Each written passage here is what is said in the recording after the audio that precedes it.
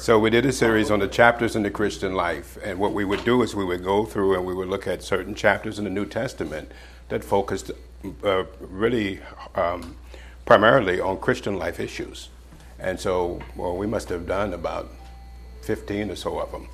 And so I just did it once a month when I was teaching on the fourth week. And so we wanted to continue that whenever we had the opportunity to do it. And so this brings us to Colossians chapter 3.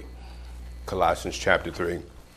And there's a lot of information here concerning the Christian life in Colossians chapter 3. A very pivotal chapter for the believer and the mindset of the believer. And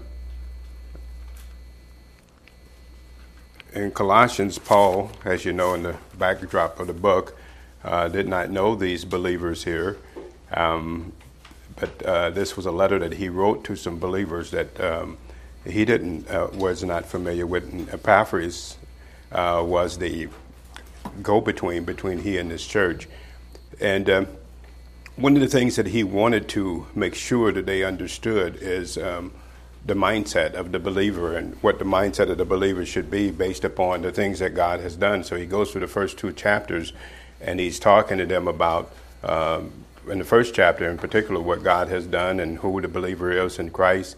And then some of the things that he tells them about what they ought to be careful about. And then he goes into chapter 3 and he talks to them about the importance of the mindset of the believer, the mindset of the believer. And I know that if any of you have done anything, be it from playing sports or whatever it is that you've done, the focus of the believer or the focus in doing those things is of primary importance.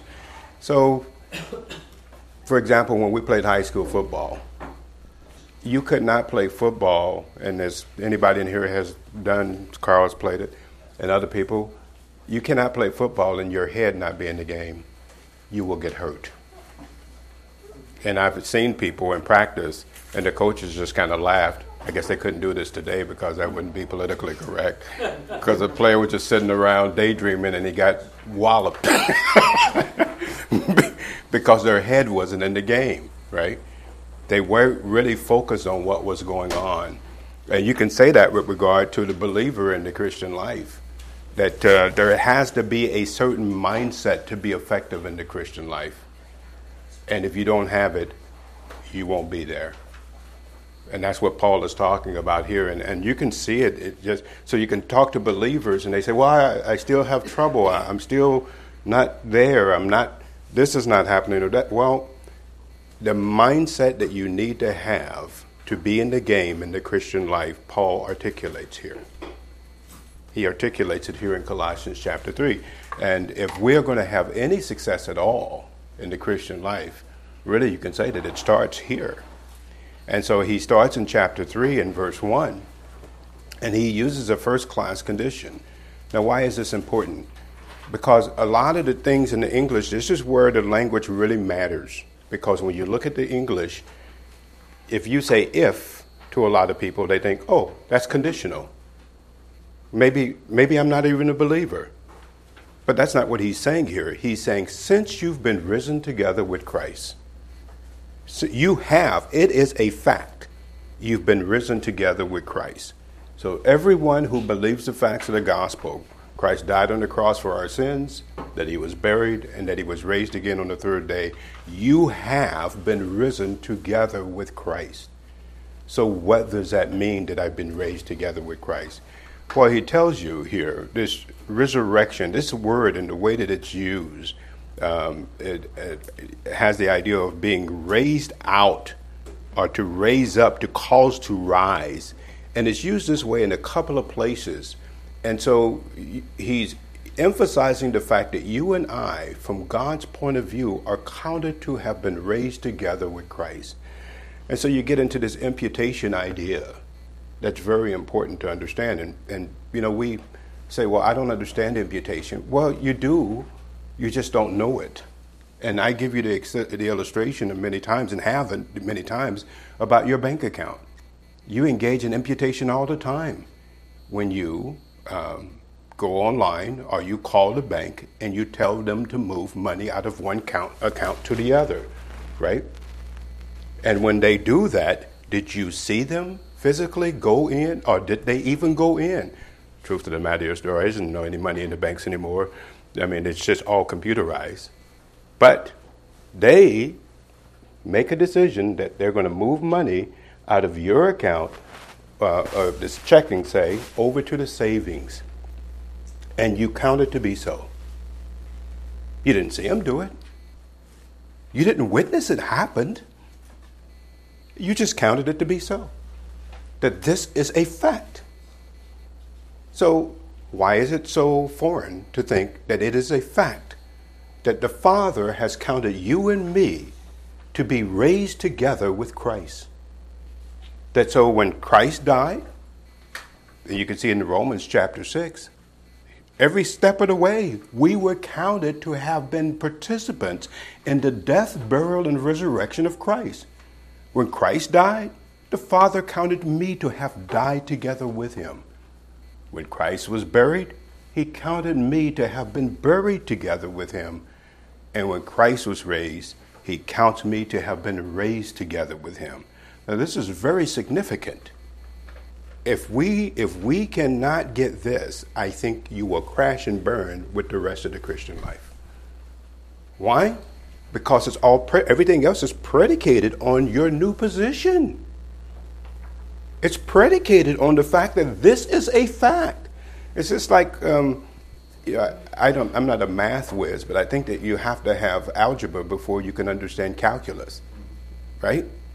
And there's some fundamental things you have to have. If you don't have those things, you cannot advance.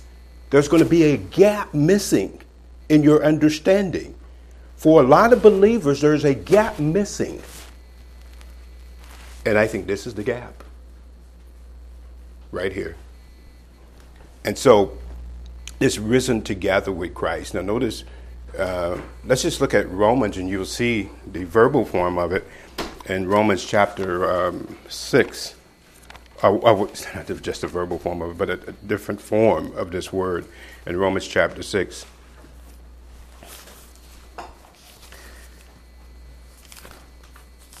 In Romans 6, so Paul talks about the fact of this identification together with Christ.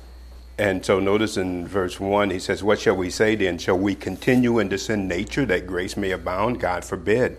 How shall we that are dead to the sin nature live any longer therein? Know ye not that so many of us as were baptized into Jesus Christ were baptized into his death?" Now here's another thing that happened that you didn't see happen, but you counted to be so. When you believed the facts of the gospel, the Holy Spirit baptized you or dipped you into a new position into the body of Christ. Did anybody see that happen when you were saved? I mean, did you see stars? Was there a heavenly chorus singing over you? Ah! No, nobody saw that happen. But it's important that you understand from the Father's reckoning, this is what has happened. That's why Paul could say in 2 Corinthians 5, if any man be in Christ, he is a new creation. So now this link is huge. And I've talked to a lot of believers, and the thing that is hard for believers to get over is we can't get over ourselves. Because we're so consumed with seeing who we are and how bad we are, a lot of people are stuck in the mud and that, and they can't get past that. So I just keep saying over and over, accept the fact that you're no good and move on. You're not. And so people are trying to reconcile, I'm no good, I'm no good, so how do I reconcile it? It's already been reconciled. God knows you're no good. And so that's the issue. And so here he talks about the fact here, so in verse 4, therefore, so we've been baptized into his death. So we were baptized into his death through being baptized into the body of Christ. And so now we were counted to have been participants in every area of the work that Christ accomplished. So this is why we are sticklers for the gospel. Christ died on the cross for our sins. He was buried, and he was raised again on the third day. Why? Because if you understand the gospel, it's a natural transition into present tense salvation. You see.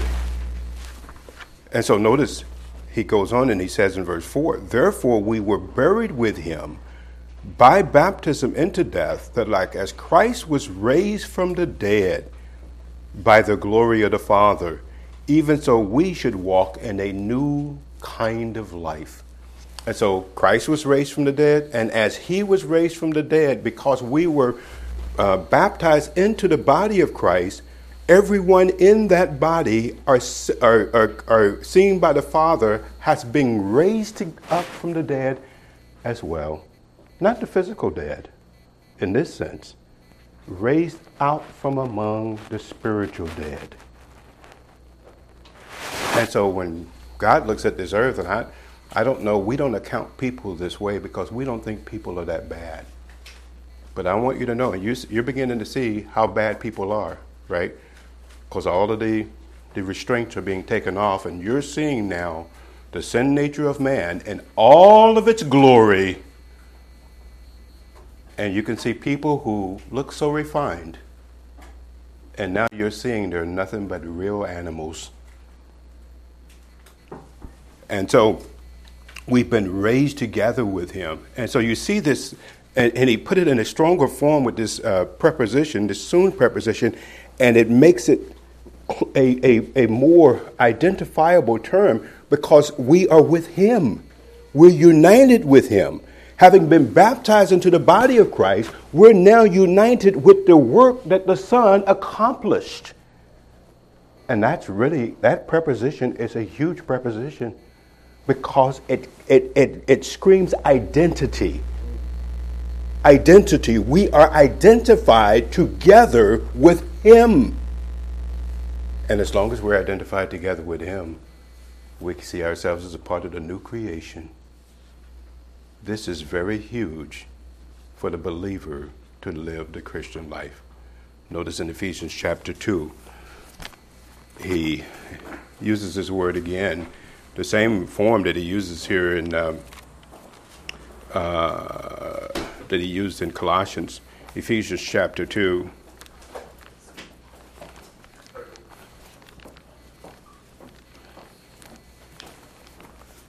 And so he starts off in Ephesians chapter 2, and he talks about all of the things that we were before salvation and how manipulated we were.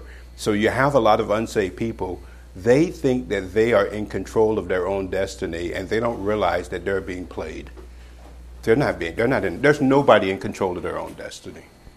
So these unsaved people out here, they're being manipulated.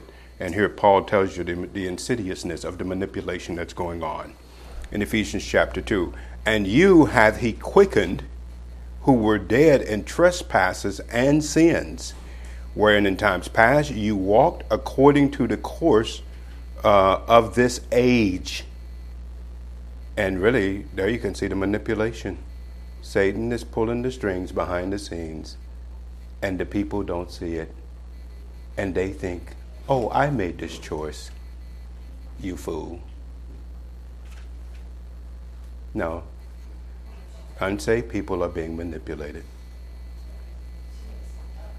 According to the prince of the power of the air, the spirit that now, say that word worketh, energizing. He's energizing in the sons, or they said the word children, it's the mature sons of disobedience. Now, this is a really interesting thing because you have these mature sons, and we talked about it a couple of weeks ago in the church service. And so you have these ones that Satan, everybody that comes into the world are born as children of Satan. But then he has certain ones that he gives a place that is above the children. And he energizes in them. He's not energizing in some of these lower forms. Now, we can see that some of these unsaved people, he's ashamed of them. He's ashamed of how they act. Well, how do we know that? Because at this point, you do not see Satan acting out who he really is. Everything that he's doing is behind the scenes. He doesn't want people going around murdering and killing and maiming. That's not satanic. That's just the sin nature doing that. What he likes is for people, as we see it in 2 Corinthians, a great illustration of it, is to act with a quality of righteousness and look like the real thing. Those are the people that are really, and this is why I say, a lot of what Satan is doing, most people don't think anything about it. Because there are people that you see that look like they're good, and they are no more good than a man in the moon. They're being energized by Satan in so many different ways. And so he's energizing in these mature sons. And I've gone through the scripture a lot, and I've kind of wondered, what is happening here with these mature sons of disobedience, because it's a word that actually has the idea of they're unpersuadable. Are these non-elect people? I tend to think that they are. I could be wrong on that one. I won't pound the pulpit and say that they are, but I think that there are certain mature sons that Satan is energizing in that they will never be persuaded. They will never be persuaded. Now notice verse 3, among whom also we had our conversation. The word of conversation, not just you were just talking to them, but that you had your habit of life. And so before we were saved, we had our habit of life in times past and the lust of our flesh, fulfilling the desires of the flesh and of the mind, and were by nature children of wrath, even as others. In other words, even though we were elect and God chose us in eternity past, perchance, had the rapture occurred, we would have suffered the same wrath as those that he's talking about here. But that wasn't going to happen because of the next two words here, verse 4, but God. Two of the greatest words ever put together in the New Testament, but God, who is rich in mercy, for his great love wherein he loved us, even when we were dead in sins, he quickened us together with Christ. And so here you see again these together words. And really the English actually captures this idea of the identification, of the togetherness.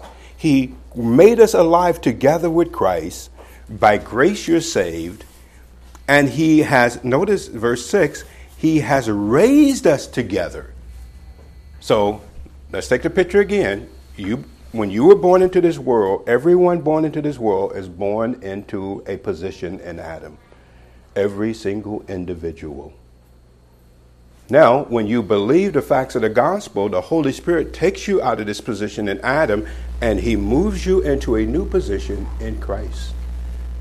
And so whatever happened before you were saved from God's reckoning is gone.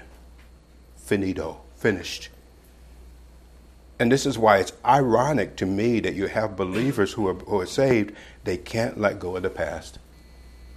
I see a lot of them. They can't let go of their past. It's almost like they hold on to it like a trusted friend. And they live by it. And they let people put tags on them and identify you. Well, this happened to you when you were a kid, so this is who you are. No, it's not who I am. It is not who I am. And if you allow people to do that to you, shame on you. Shame on you. That's not who you are. When you believe the facts of the gospel, everything changed. And so you've been raised together. We are seen as being raised together, and not just raised together with Christ. We're seen as sitting together at his right hand. That's who we are. That's our position. That's how God sees us. But it's hard for believers. So I do this again. Here's how God sees us. And here's how most believers see themselves. And this is the problem. And this is why Paul is talking about what Paul is talking about in Colossians chapter 3. You have to see yourself the way that God sees you. And why do people see themselves this way? They're listening to too many other people who don't know what they're talking about. They're listening to people who don't know what they're talking about and cannot ever fathom the work that Christ accomplished on our behalf. And so we've seen, and now he says we've been raised together with Christ. We said, we're sitting there. Well, I thought that I'm sitting right here. Well, from God's reckoning, though your body is on the earth, you're sitting right there at his right hand in Christ. That's our position. And so just think about this with regard to, you can have the audacity as a result of understanding these facts to be able to act upon these facts. As you see in Hebrews, Paul says, therefore, come boldly to the throne of grace. You can have the audacity to operate on the basis of these facts. And many believers don't, because they're sidetracked into thinking stuff that is not true. Things that God has not said. Notice in Colossians chapter 2 and verse 12, you see this word used again.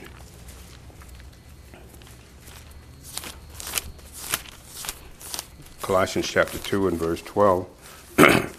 This first and second chapters of Colossians is just amazing. Again, that first chapter is just, I would put it right there with the first chapter in Ephesians. It's just full of so many nuggets. It's just unbelievable.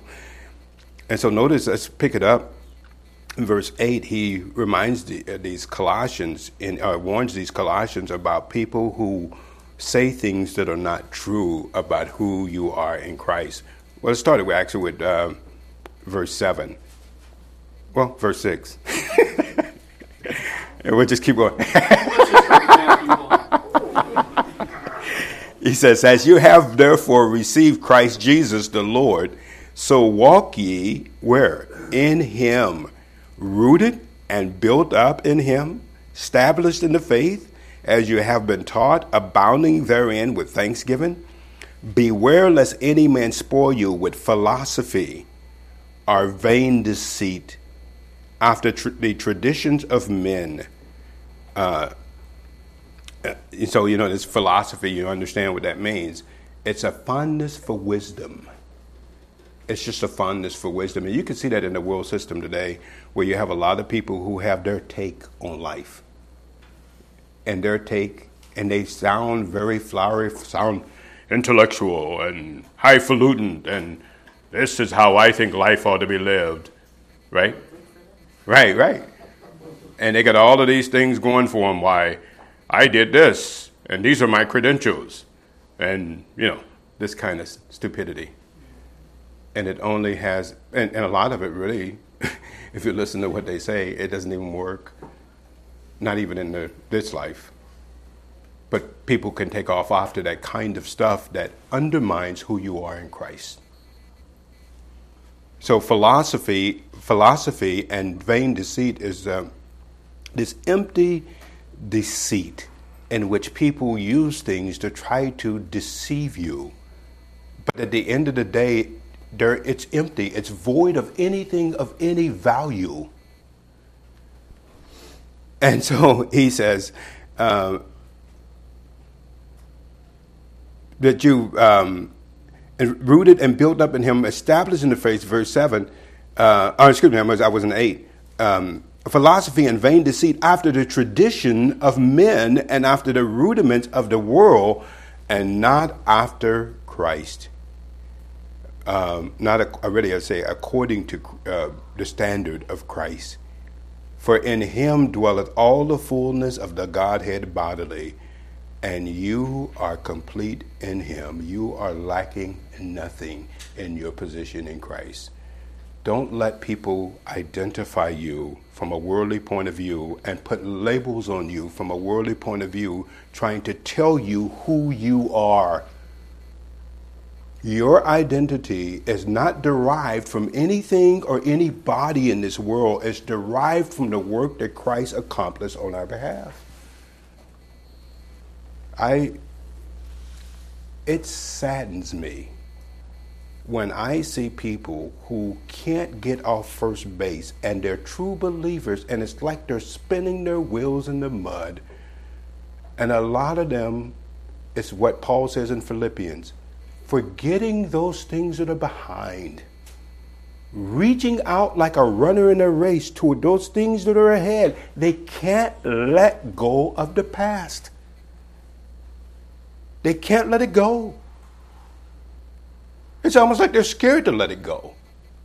And they hold on to it like it's some kind of prized possession. And really, a lot of that is nothing but pure manipulation by the world to distract your mind away from what's true. And so he says, verse 10, you are complete in him, which is the head of all principality and power, in whom also we have the circumcision, with the circumcision made without hands, and the putting off of the body of the sins of the flesh by the circumcision of Christ. You were buried with him in baptism. Okay, if you have a problem thinking that I'm seated at the right hand of the Father right now from God's reckoning, do you have a problem with this? He also said you were buried together with him. Any of you ever tasted some dirt? Have you ever been buried? Right. So if you can't accept the fact that you're sitting at his right hand, will you accept the fact that from God's reckoning you were buried together with Christ? Right? So this is from God's reckoning how he has seen what Christ did and our relationship to that work. So we were buried together with him, wherein also you were risen with him through the faith of the operation of God who has raised him from the dead. And so you were raised together with him. Now, what is happening here? So Christ was such a perfect substitute for our sins. And I go back to the gospel, 1 Corinthians 15. Christ was such a perfect substitute for our sins. The Father looks at us as having been on the cross, dying for our own sins. Being buried together with him, being raised together with him. He did the work. We're just along for the ride. We're just alone. Now, this is huge because it sets the believer free from all of this guilt and all of this other stuff that comes along with you living in your fallen state. And you just see some believers, as you listen to them talk, they're just going round and around and around we go. Where we stop, nobody knows. They just keep going round and round and round in circles, many times over the same issue. Round and around and around and around and around. Wasn't that a song by Elvis? I'm a wanderer. It's going round and around and around and around. And that's what a lot of believers are doing. And so notice, going back to chapter 3 of Colossians, Paul says, since you've been risen together with Christ, it is a fact, you've been raised together with Christ. Now, since you've been risen together with Christ, here's an imperative that he gives you. It's not just that you've been risen together with Christ. There's a responsibility on the behalf of the believer to look for what that means. You have a responsibility. You don't just say, I've been raised together with Christ, and that's it. You have a responsibility. It's a divine, Dr. Schaefer used to say, divine response, or human response to divine enablement. God has done the work for you. Don't you have the strength to just look into it? Well, I bet if you were told that you were heirs of J. Paul Getty, a lot of you don't remember who that is, right? J. Paul Getty used to be the richest man in the world. And if somebody told you your name came up and you were heir to J. Paul Getty, you'd be beat. Nobody would have to tell you. You would be like as fast as you could trying to find out what am I getting? What am I getting? What comes with this? And this is even more important. That you've been given spiritual riches that lasts way beyond this life. And so notice he says, you then, since it's a fact you've been raised together with Christ, you seek out those things that are above. Now that word, actually is an imperative, which is important, because what he's saying, somebody says that these imperatives, as you see them in the New Testament, they're the new commandments. You'll hear people say that, but that's not true. But what the imperative does in the New Testament is it's a strong suggestion. Hey, you really need to do this. If you know what's in your best interest, you really, really, really, really need to do this. I'm not making you do it. But if you know what is best for you, you ought to do it. And just leave it at that. But with us, okay, I'm not going to say you guys, but with me, sometimes I need somebody to say, you better do this or you're going to get fired. You better do this or you're going to get, something bad's going to happen to you. We don't like people to just leave it hanging like that because this is what you need to do. Right? But this is what God does here.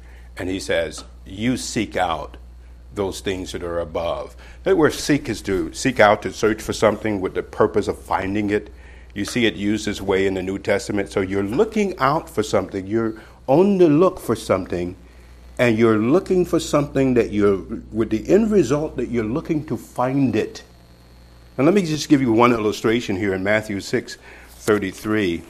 Now, we're not looking for this today, but the Jews were during Christ's earthly ministry, and they were told to seek the kingdom of God. And Matthew 6 and verse 33. Matthew 6:33. Verse 31, he says, therefore take no thought, saying, what shall we eat? What shall we drink? Or withal shall we be clothed? For all of these things do the Gentiles seek. For your heavenly Father knows that you have need of all these things. But seek ye first the kingdom of God and his righteousness, and all these things shall be added unto you. Now to Israel, this is a promise that were made. And notice they were told to seek out the kingdom of God. Now we're not seeking the kingdom of God today. We're actually part of the kingdom of God today. And there's a lot of things that wouldn't add up if you tried to apply this for today. But this ideal of to search for the purpose of finding. And what is this that he's telling you that we should seek? Paul, back in Colossians, is telling the Colossians that they should seek out. And it's interesting what he says. Seek out those things which are above. So he actually translates this, or the English, the King James translates this in a good way here. Things. You have some of these charismatic people who said that, we have been blessed with all of these riches. One of the problems to that is that he's not talking about physical riches. They're spiritual. Isn't that what Paul says in Ephesians 1, that you've been blessed with all spiritual blessings in the heavenlies? And so you seek out the things that are above. And so this word, this things, and I would translate it this way, those things which pertain to the believer's resurrected state that are at the right hand of God. That there are things that the believer has as a result of being in this new position in Christ that God has accorded to you that can actually be meted out in the here and now. And so these things, notice the word above is the word ano, and it is used to describe the location where God dwells. And so notice in Philippians chapter 3 and verse 14.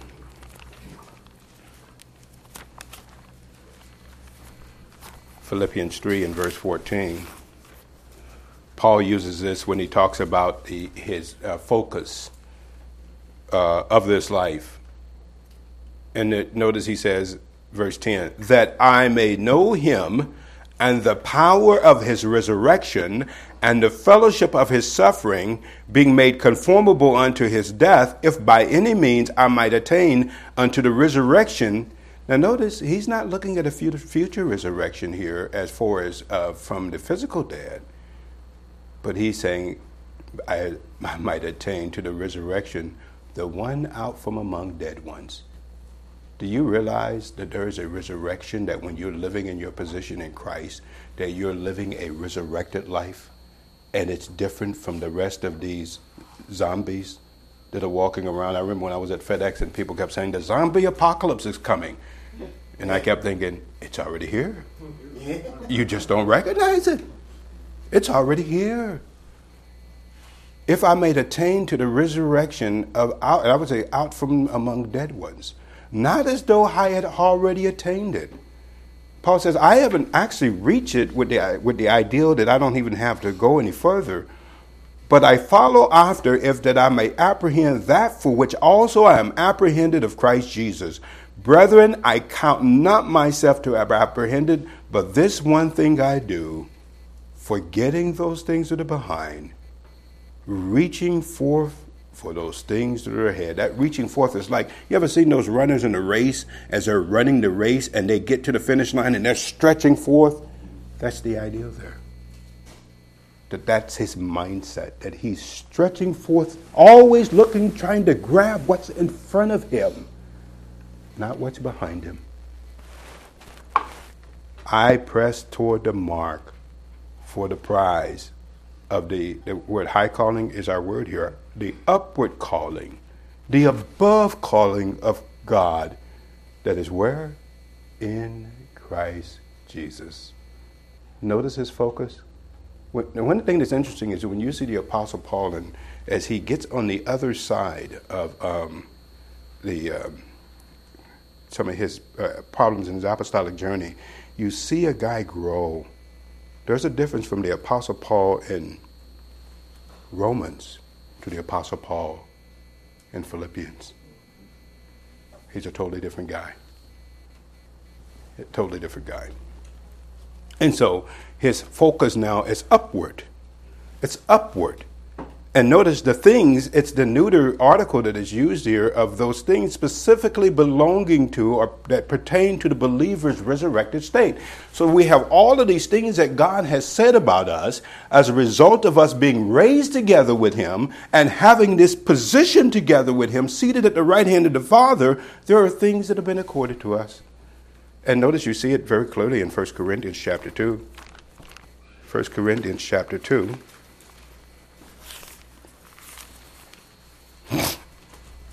Now, I used to think when I saw this verse that this was talking about the future.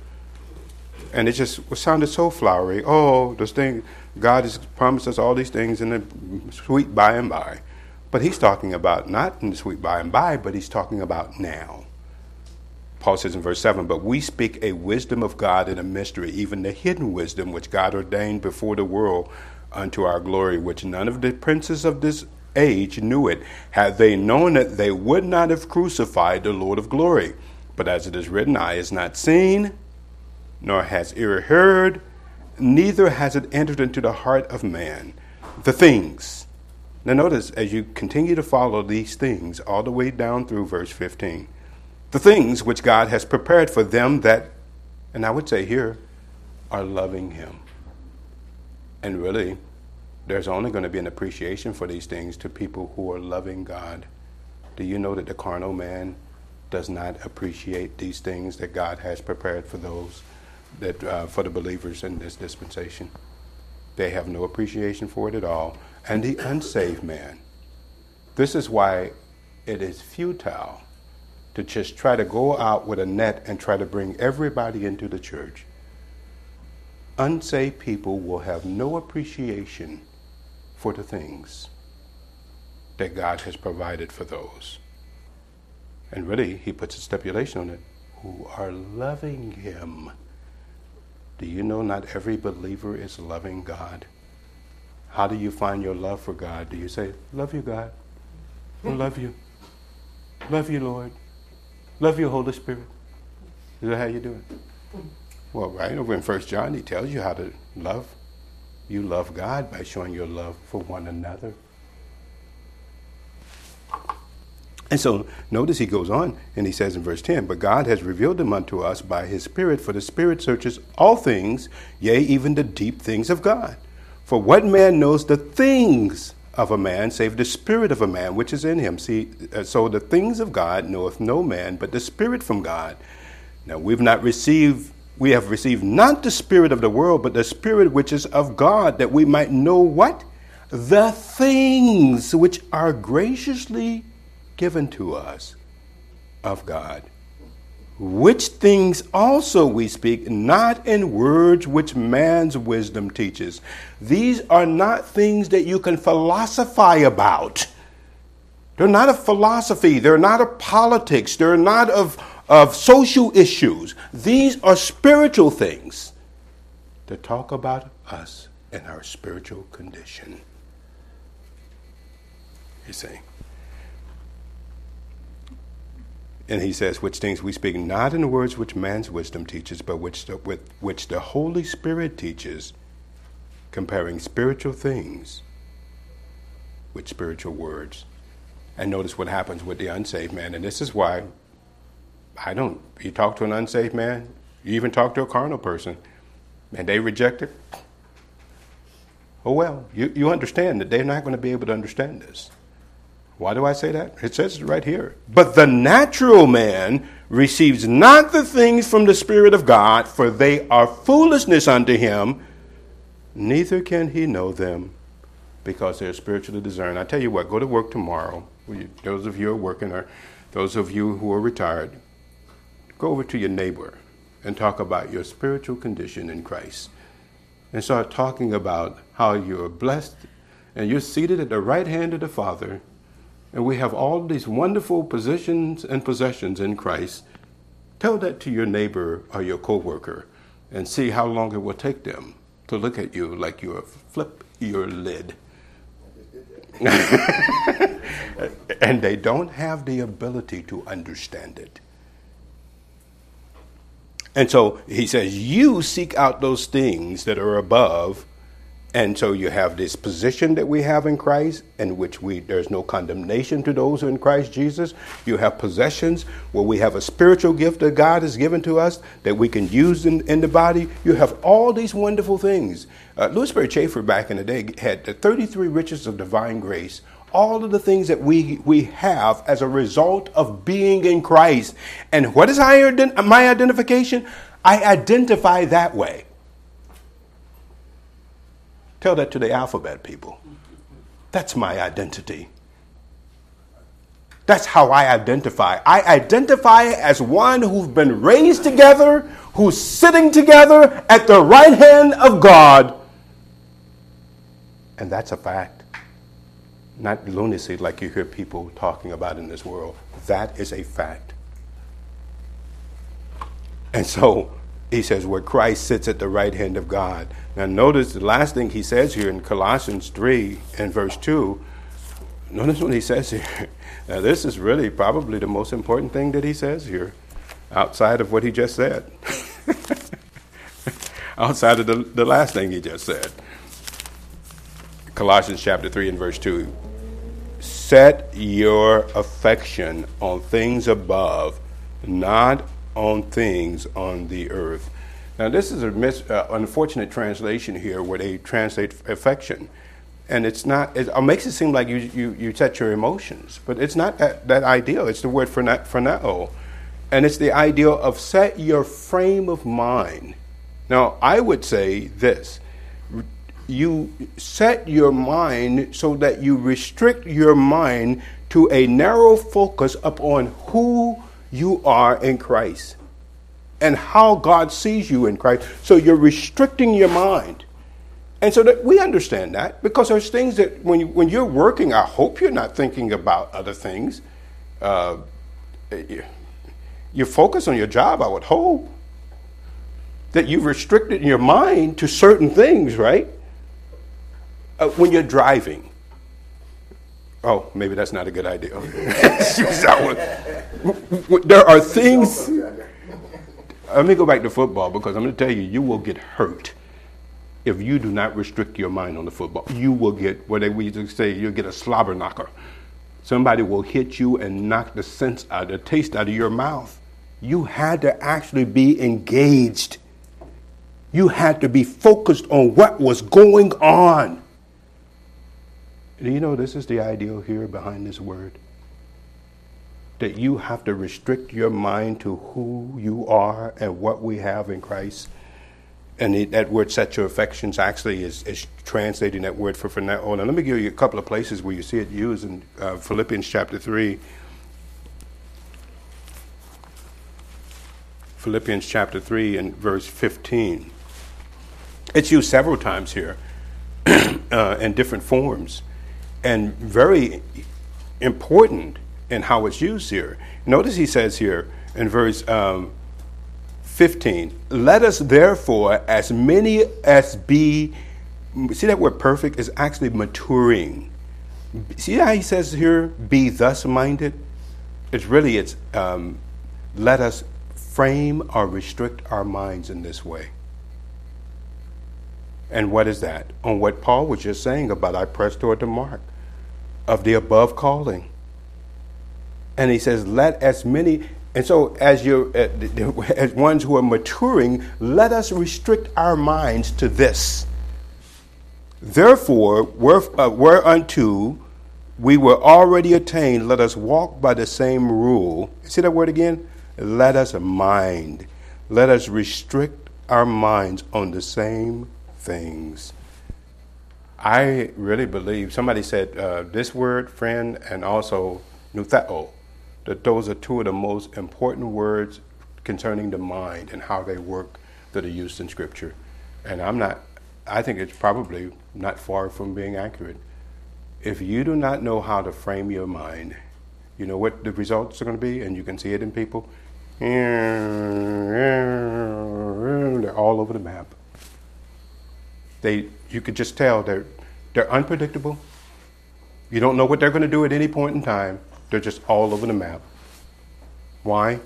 Because if you don't restrict your mind on who you are in Christ, the Holy Spirit's not going to be able to do His job and to come in and fill you. Because as you restrict your mind here, the Holy Spirit now is coming in and He's doing His job and filling you and causing you to have what you need to operate in this life. And the people who don't have the capacity to restrict their mind or refuse to restrict their minds, they're not going to accomplish much in this life. Even those who are believers, you're not going to accomplish much. If you do not take the imperative that Paul has said here in Colossians by restricting your mind on things above, as you have the opportunity and you see your battles that are coming from the sin nature and you have the opportunity to put your mind there, don't focus on the sin nature and what it's saying to you. Immediately put your mind there. This is who you are. This is how God sees you. And it's right of you to think that way, right? Well, what really happens is that we do things that are counterintuitive, because when we get attacks from the sin nature, we immediately start saying, oh, sucks, I'm just such a horrible person. Get over it. You are a horrible person. That's not what God wants. He wants you to now be able to look upward with what the Son has done on our behalf. That this is who we really are. That when we live in our position in Christ, there are some great things that are possible. Because the Holy Spirit's going to do the work in our lives and cause us to be stable and cause us to be able to do those things that God had foreordained for us to do. Too many believers who won't restrict their minds and don't know how to restrict their minds on who we are in Christ, that we're part of a new creation. We're completely different from what we were when we were born into this world. And that's why Paul could say, if any man be in Christ, he is a new creation. Old things have passed away. Behold, all things have become new.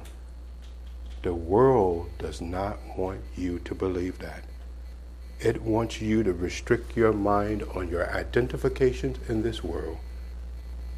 And if you do, you will crash and burn. Father, we're grateful for the opportunity to be able to review and to look at these things that are so precious concerning the believer's ability to be able to live in our position and how important it is, and the work that the Son did on our behalf in order to make this possible. Totally a thing of grace, totally because of what you provided through your Son and the opportunity for us to glorify you while we're here on this earth. We're thankful for it. In your Son's name we pray. Amen.